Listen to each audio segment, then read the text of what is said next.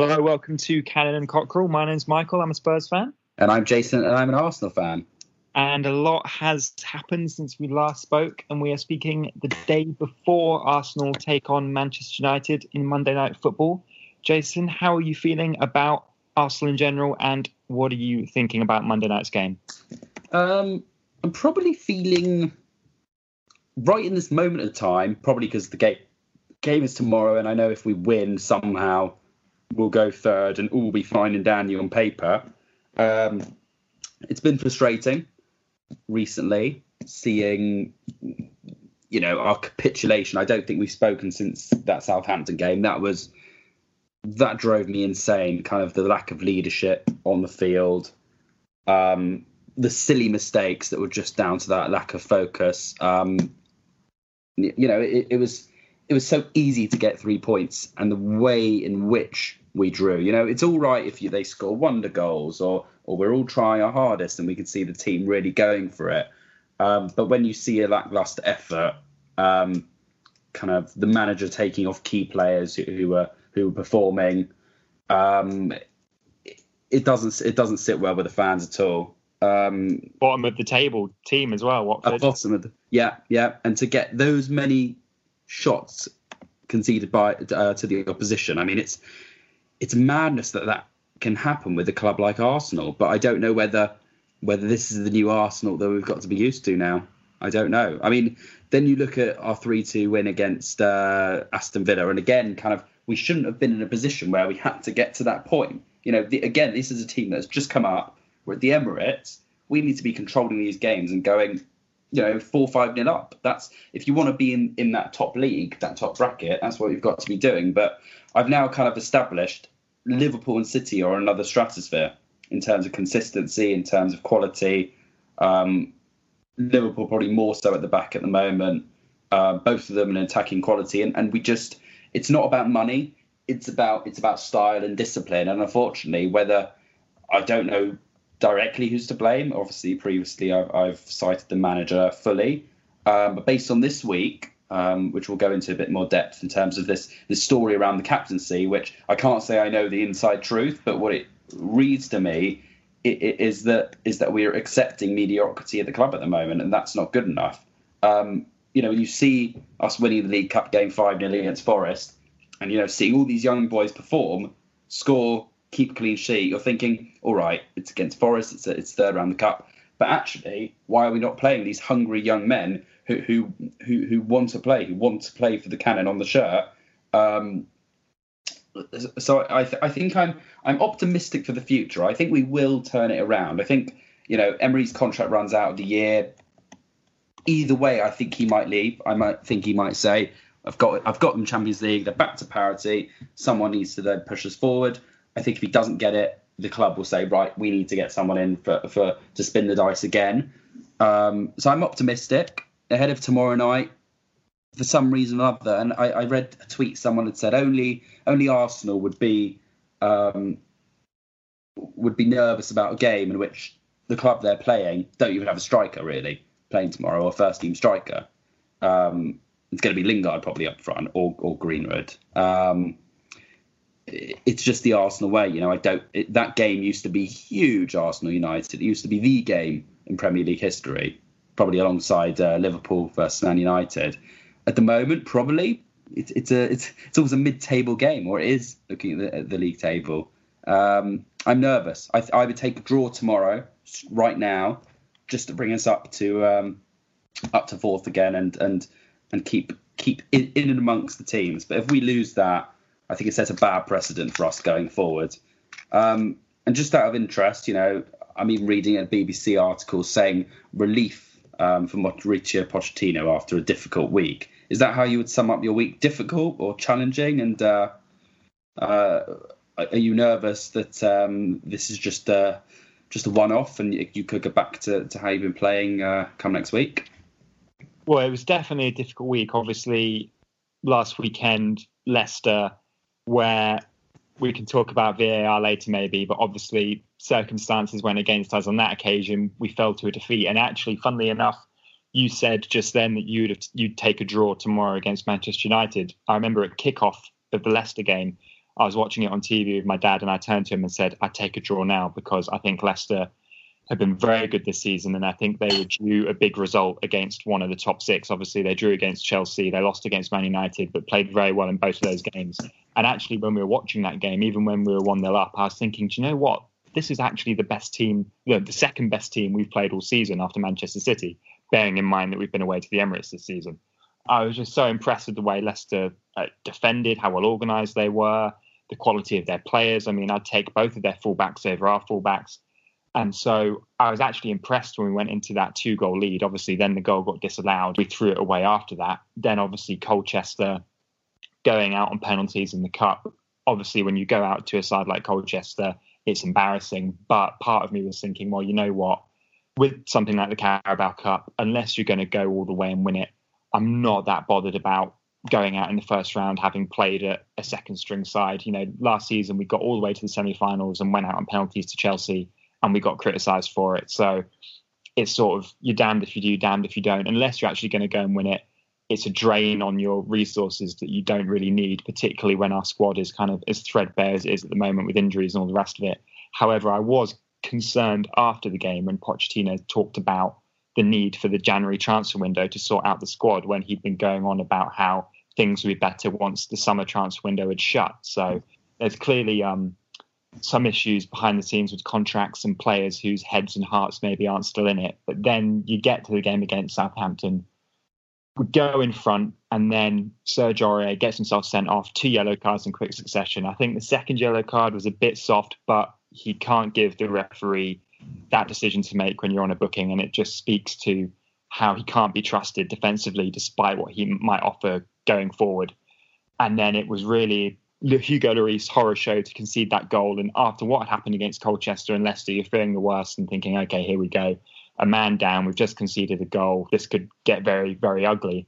But then we dug in. We scored through Harry Kane. And actually, in a strange way, I think that red card is the best thing that could have happened to us, because you could feel in the ground the atmosphere change and the fans going from maybe being on the players' backs to getting behind them and helping them get across the line.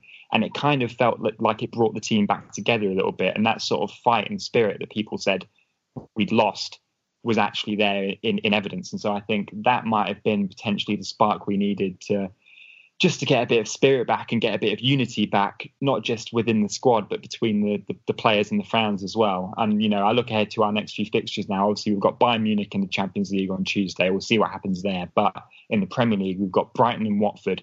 Hopefully we can get a better result against Watford than you did. And if we can win those 2 games, then we're right up in there in the top 4. We're kind of got a nice run of form. And I think it's all kind of back to how it should be. And obviously we've got Sessegnon and Lo Celso to come back from injury as well. So I do think we've hopefully turned a corner. We won't know until the next few games, obviously, but I'm still cautiously optimistic, because I think we actually played pretty well against Leicester until the goal was disallowed. Colchester, as I said, you can kind of write off, second string team. You know, are you really prioritising that competition?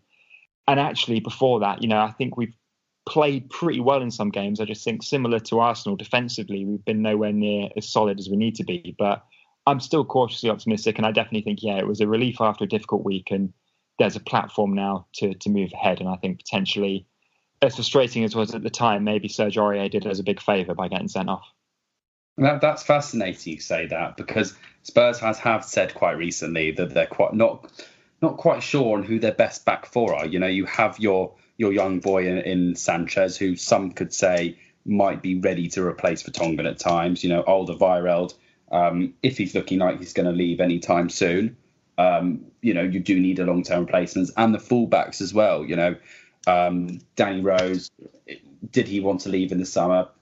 It sounds like he did. Who is in the pipeline? Probably Ben Davies. But also on that right-hand side, you know, you have someone like Juan Voigt, for example, after letting go of Trippier, that potentially could take that role. And it also kind of brings the argument about chemistry in the team, whether while certain players might on paper be the best players to play on the pitch, do they work well within the team? Do they have the temperament to work in certain environments as well? We know that from games, for example, and I take Mesut Ozil for an example, that if we're going away, 3 o'clock, cold, rainy day, to Stoke. Would he play? Would he be most appropriate as opposed to playing at Norwich, 5:30 in the sun at the Emirates, for example? And I wonder with Spurs, with Aurier, if he keeps on making mistakes like this that cause the wider team issues, whether Mauricio Pochettino will say enough's enough. Because whilst on paper, again, he's got a good reputation, attacking wise, he seems great. I wonder if he is one of those weak links that are a part of that winning mentality issue as well. I wonder what your thoughts are on that.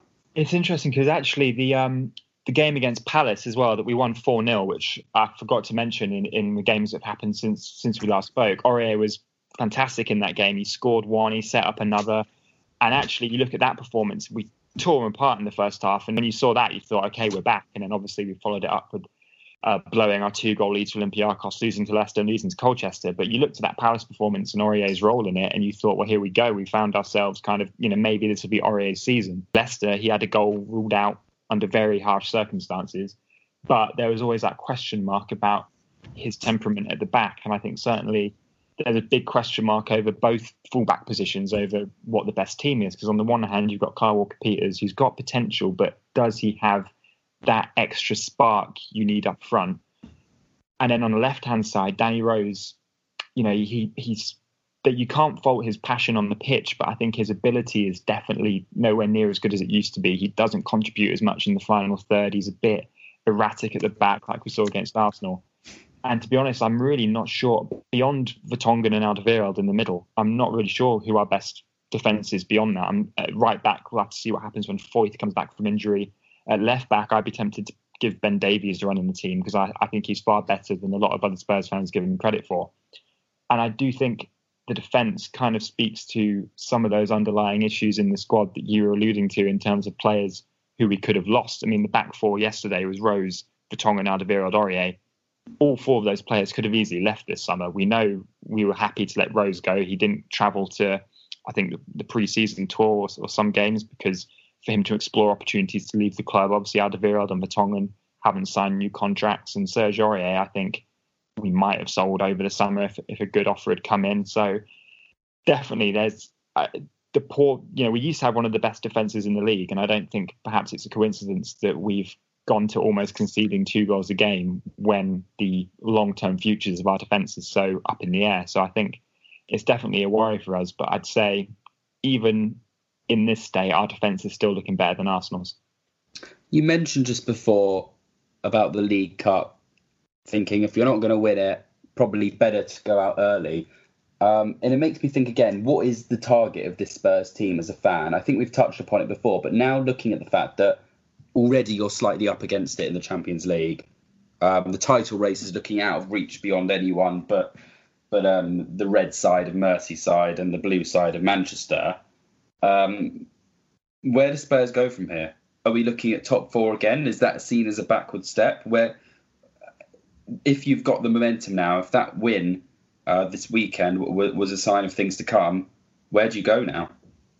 Well, I think top 4 has to be a minimum for us now. I think we've got to hold on to being a Champions League club, because being in the Champions League these past 2 years and getting to the final particularly, it's given us a bit more of a pulling power amongst attractive players to the club. And we don't have, Manchester United are a club who can still appeal to players even if they're in the Europa League for 2 or 3 years because of the recent history. So we need to maintain that allure of Champions League football in order to compete with those clubs who have more money than us and who have that kind of modern history to fall back on, that the players will want to come and play for them. But I think definitely, Pochettino himself has said that if he doesn't win a trophy this season, he'll see it as a failure. Like you said, the title is definitely beyond reach. Champions League, look, we got to the final last year, but whether we can repeat that, who knows? I think the FA Cup is the one that all those fans are going to look at. And I think there will be a big expectation and pressure on Pochettino to take the FA Cup very seriously. People won't accept us going out like we did last season when we lost, I think it was 2-0 to Palace, and played a real mishmash of a team. That needs to be, I think, arguably, as long as we are going to hold on to the top 4, the FA Cup probably becomes the top priority, especially if we get knocked out of the Champions League. So I think definitely everybody around the club, inside the club, wants a trophy. And I think the one negative of going out of the Carabao Cup, even though I sort of justified it, is that it does put extra pressure now on the FA Cup and on those other competitions to deliver something. Because, if we finish the top four again but don't have a trophy, there'll be question marks about whether or not that really is progress, is continuity progress. I suppose that's the question that Arsenal were facing the past few years. But I think top four will be, you look at Leicester, I think top four is wide open this season for clubs. You look at United, Chelsea, Arsenal and Tottenham, none of them look really as solid as they could do. And then you've got teams like Leicester competing. I think obviously Liverpool and City will finish top four. If Leicester can sustain a challenge, then actually the finishing top four could be harder than it has been in a while, because it might not just be the usual big six who are competing for it. Those two words, Pochettino, and as you alluded to before, failure, seem to be coming together quite a bit. And if you've been following the papers this week, which I'm sure you have, you've been hearing those rumours about Gareth Southgate being a potential replacement for Pochettino. For one moment when I read that, I thought, hold on a sec, has he been sacked? Have I missed the news on something? Do you think that something like that could happen mid-season, or do you see it being more a case of him walking away rather than the other way around? I don't think Pochettino is going to walk or get sacked this season, certainly not during the season. I wouldn't be surprised if come the end of the season, particularly if we do manage to win a trophy, if Pochettino goes, okay, now's my time. I've been here 6 years. I've seen you through to the new stadium. I've got you to a Champions League final. If he's got a trophy as well on top of that, maybe he'll think now's the time to start something fresh. I don't think Levy will ever sack Pochettino. I think things would have to really go spectacularly wrong for that to happen. And certainly I think all of the Poch out or, Pochettino to be sacked talk has been very over the top. I think Pochettino's position at Tottenham is very secure. It's just a question of his own wish, whether he wants to stay longer. I don't think he's the type who would walk out mid-season. Come the end of the season, if other jobs become available and he thinks he's taken Spurs as far as he can, maybe. But I don't think any Spurs fan in their right mind wants to see Pochettino gone. And I think Gareth Southgate as well, I doubt he would walk away from the England job to come to Tottenham. I think Gareth Southgate's better suited to international management rather than club football.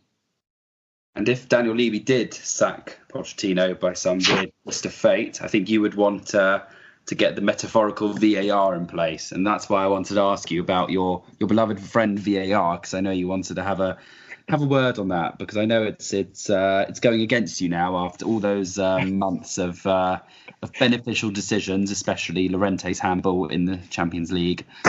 Not that I'm still bitter about that. What I would say is this.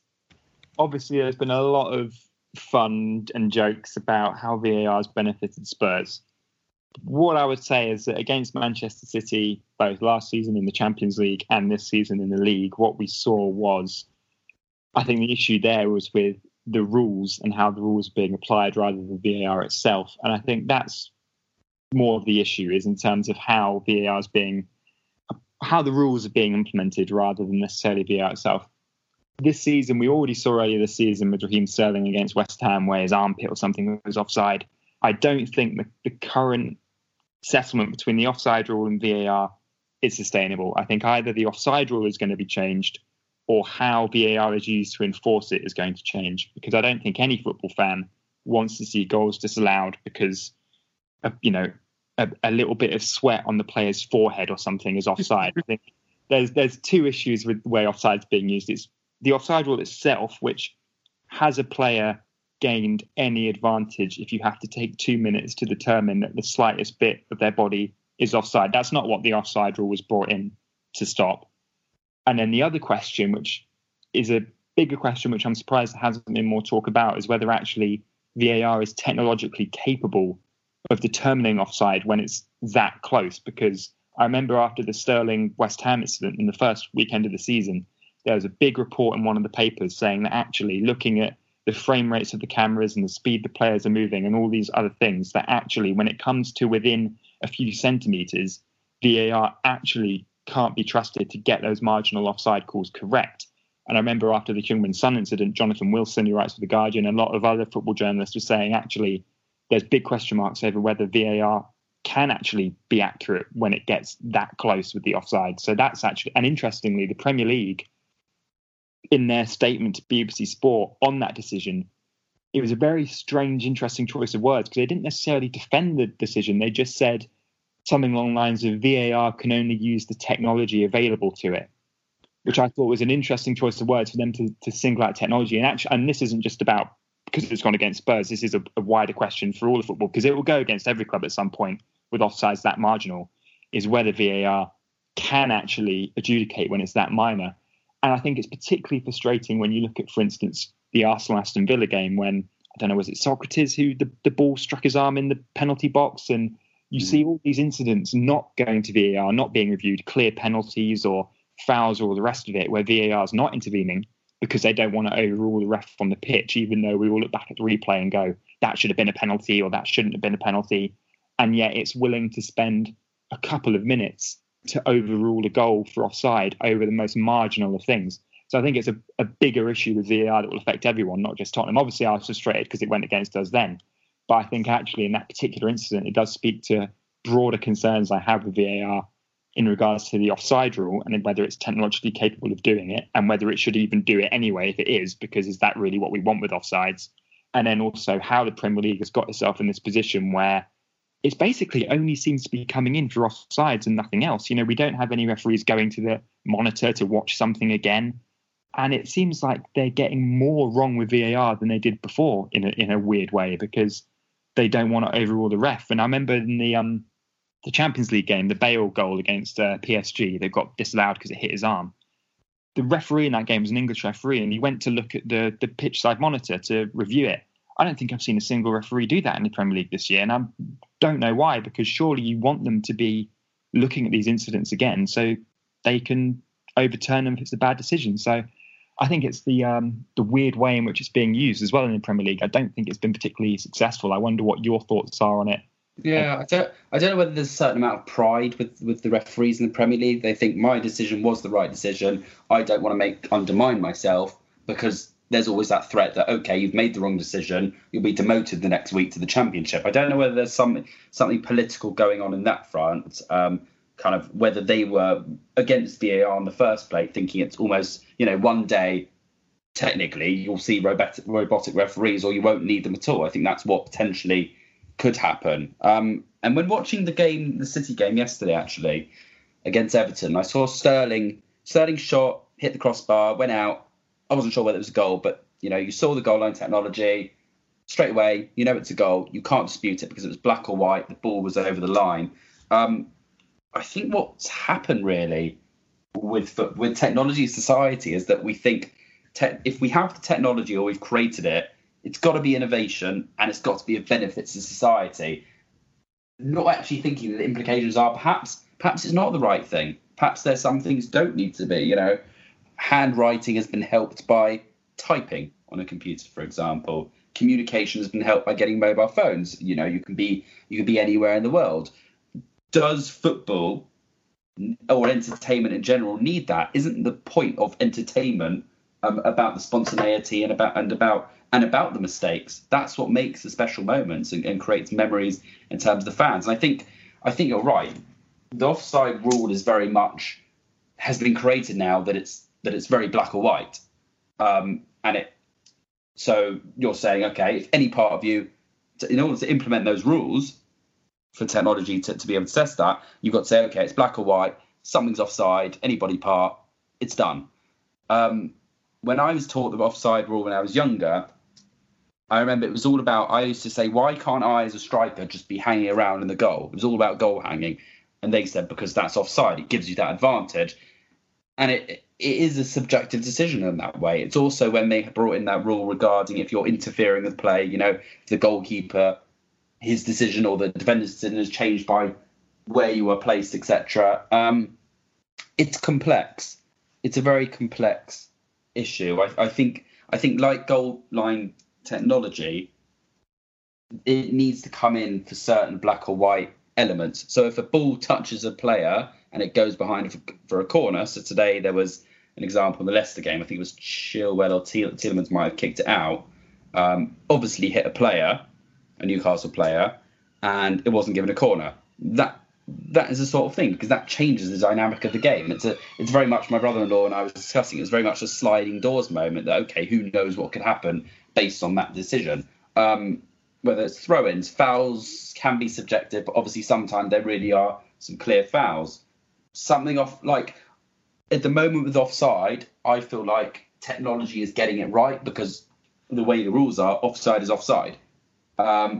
So I think it's less about VAR. I think it's more about the rules, and then it needs linked together. I think it's still early stages. I think they rushed it because they know the commercial potential of the Premier League and how it's being filled at the moment, and they want to have the latest technology and the latest trends, and that's fine. That is attractive and that makes sense. But also this trial period, which only happened probably last year, it clearly hasn't worked. They haven't got rid of the kinks and come up with a clear framework for that.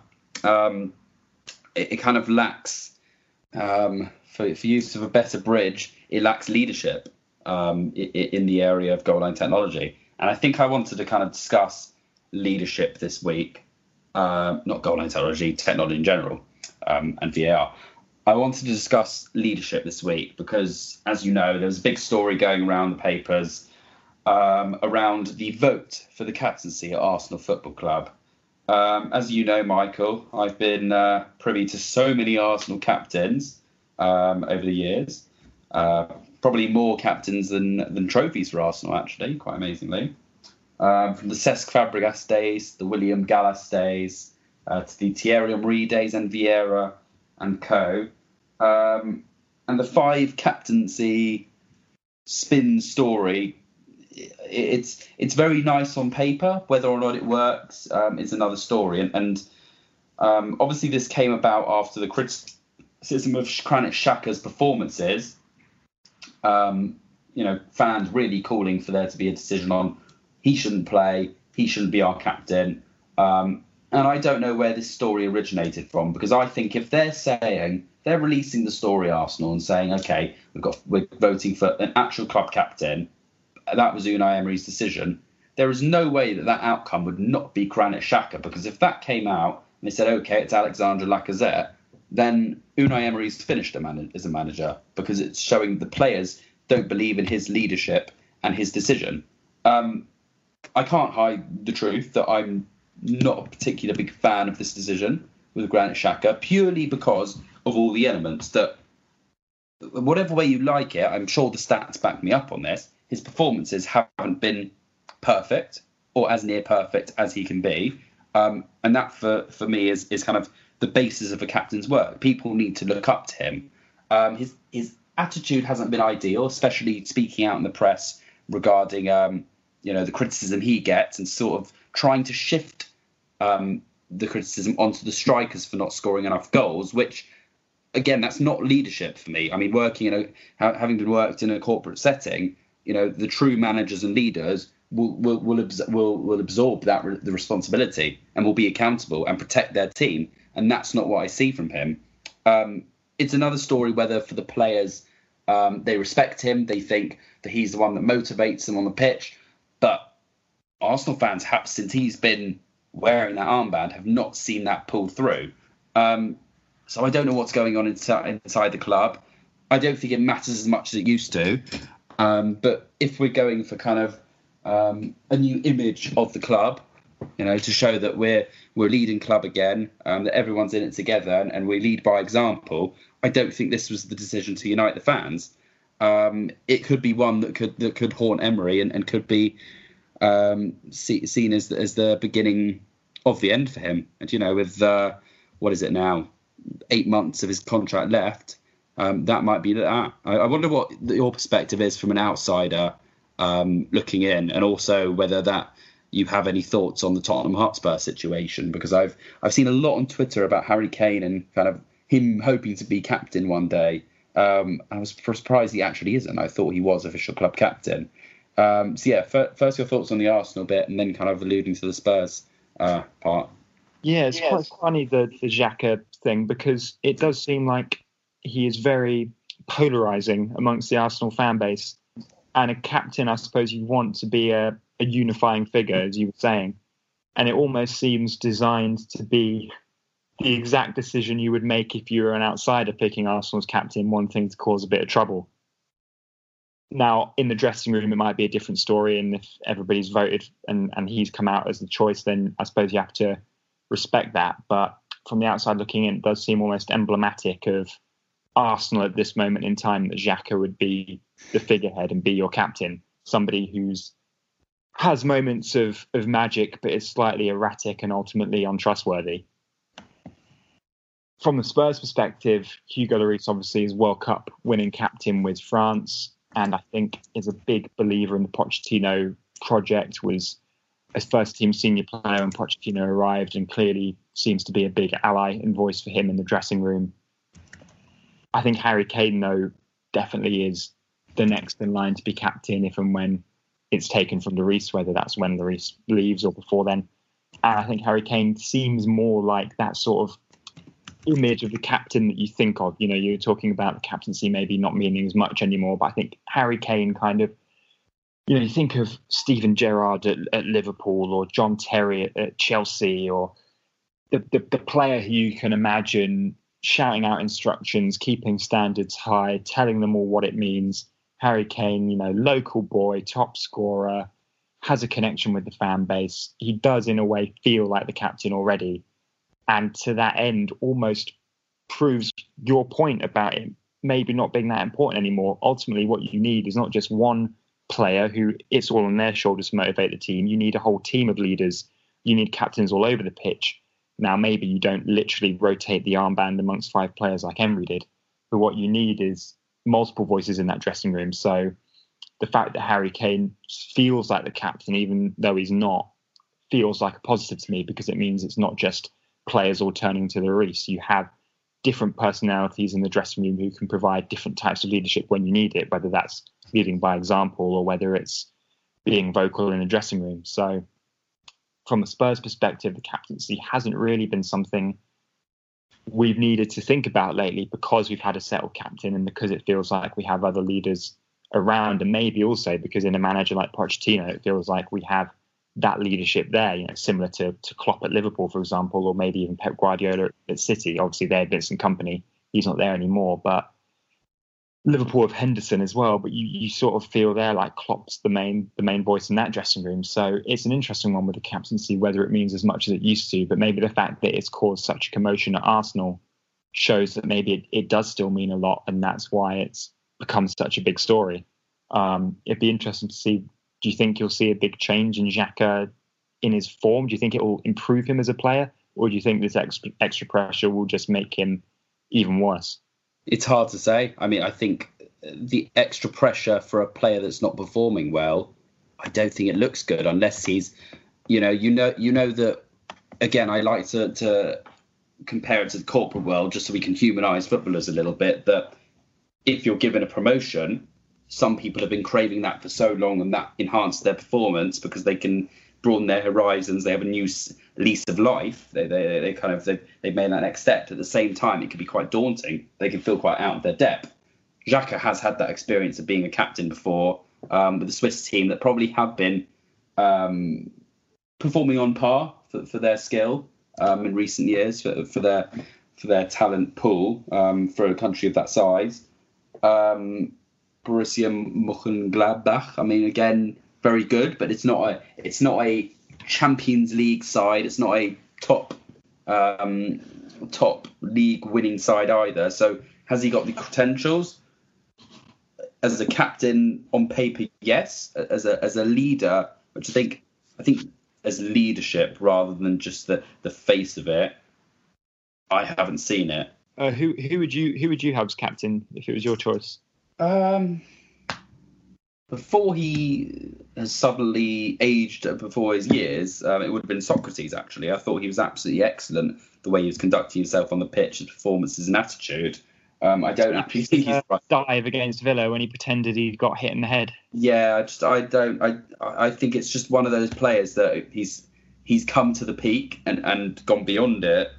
We got one good year out of him, and now he's turned into David Luiz's clone. I don't quite know what's gone on there. it's hard to say. I don't think Aubameyang's the character for it. I think he's brilliant, absolutely brilliant, but he's a bit like the Ronaldinho type. Not comparing to Ronaldinho, but enjoying his football. He doesn't need that added responsibility. The players respect him in a different way. Lacazette, I could have seen a little bit more. Hector Bellerin as well. Probably a longest serving player. Bellerin's the one I was going to suggest. He seems from the outside like someone who could handle that responsibility. I think he would thrive under it because he loves the club. I think you need someone who connects with the fans because the captain is the bridge between the manager and the players, and the player and the fans as well. And I think Granit Xhaka, at least on the latter, is not that person at the moment. He could have been if he turned it around. He previously could have been when he was putting in some decent performances. But right now, what this club needs is revolution and unity, and that is evolution of Arsene Wenger type decision, and that's disappointing. Interesting. I was going to do a little bridge to a little game because whilst we're talking about good captain decisions, both of our clubs have had many captains over the years. So I wanted to see, timing in 1 minute, how many previous captains of our club we can name. So I have on my computer right now a list of Spurs captains over the year. Now this is not necessarily official captains. These are all captains, people who have worn the captain's armband. So I will take quite a few answers, but I want to see how many you can get. Do you think you're up for the challenge? Yeah, let's do it. All right. The time starts now. So Hugo Lloris. Yes. Ledley King. Of course.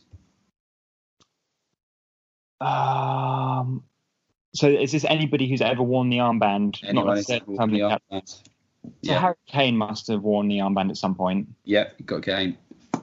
I feel like when Pochettino very first came in, that Yunus Kabul might have been captain for his first game. I have Kabul, yep.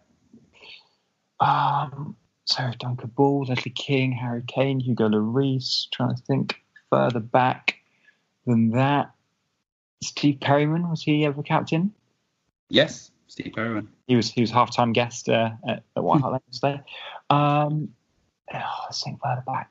Was Dave Mackay captain? Yep, Dave Mackay. Think about Judas. Oh, he who must not be named, Campbell. Oh, you just got that within 1 minute. I'll give you that one. You got 7 there. I'll give you a few highlights. Gus Poyet.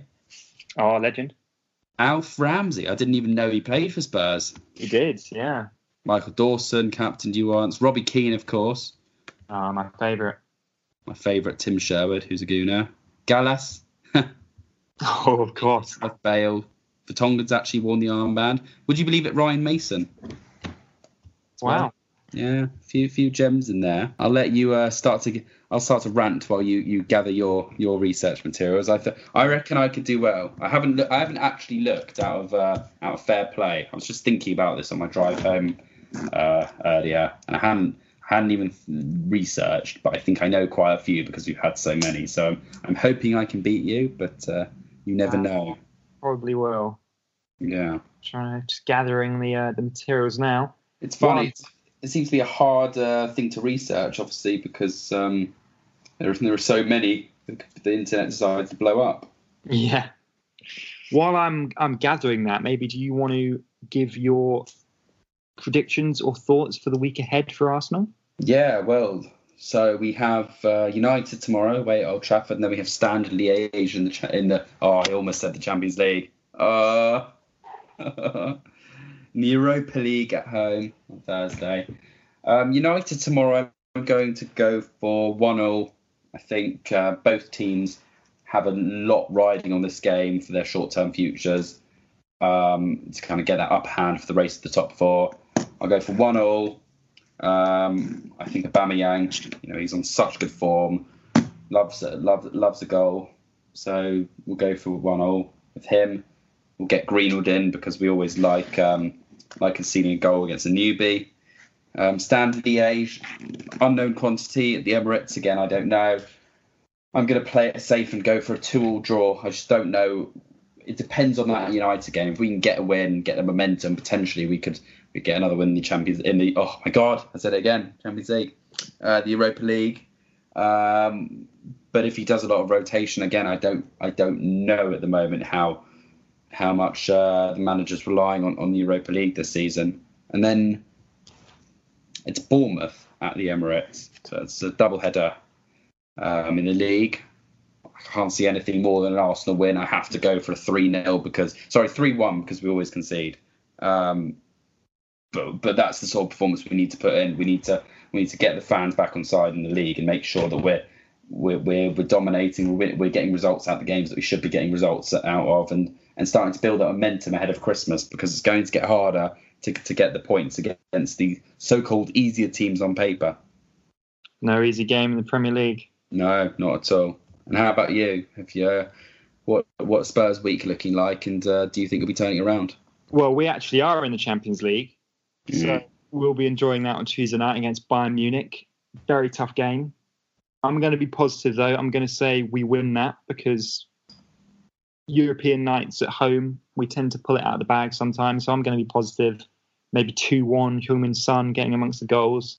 We'll probably lose, but I'm going to try and stay optimistic. And then I believe it's Brighton away. I might have to double check that. Could be tricky. Brighton, I think, have been quite impressive, but it's a game you have to win. I might even go 2-1 again, because again, we always concede. So if those two results come off, then we're very much back in business. And I think we've got then Watford at home before Liverpool in the league away at Anfield, which will definitely be a defeat. Just hope it's not too much of a bruising one. That's the spirit. Exactly. Always the optimism doesn't last long. Eek. Actually, no, we've got Red Star Belgrade at home in the Champions League before Liverpool away.